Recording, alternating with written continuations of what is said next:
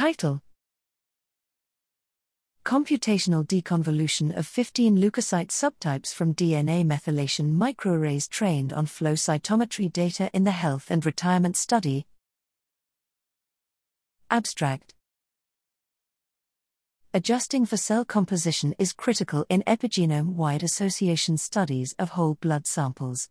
Using DNA methylation of whole blood samples, as opposed to purified cell types, and complete blood count/flow cytometry data from 2,530 participants in the health and retirement study, we trained and tested a computational model that extends the number of estimated leukocyte subtypes to 15 compared to established models with 6 or 7 cell types.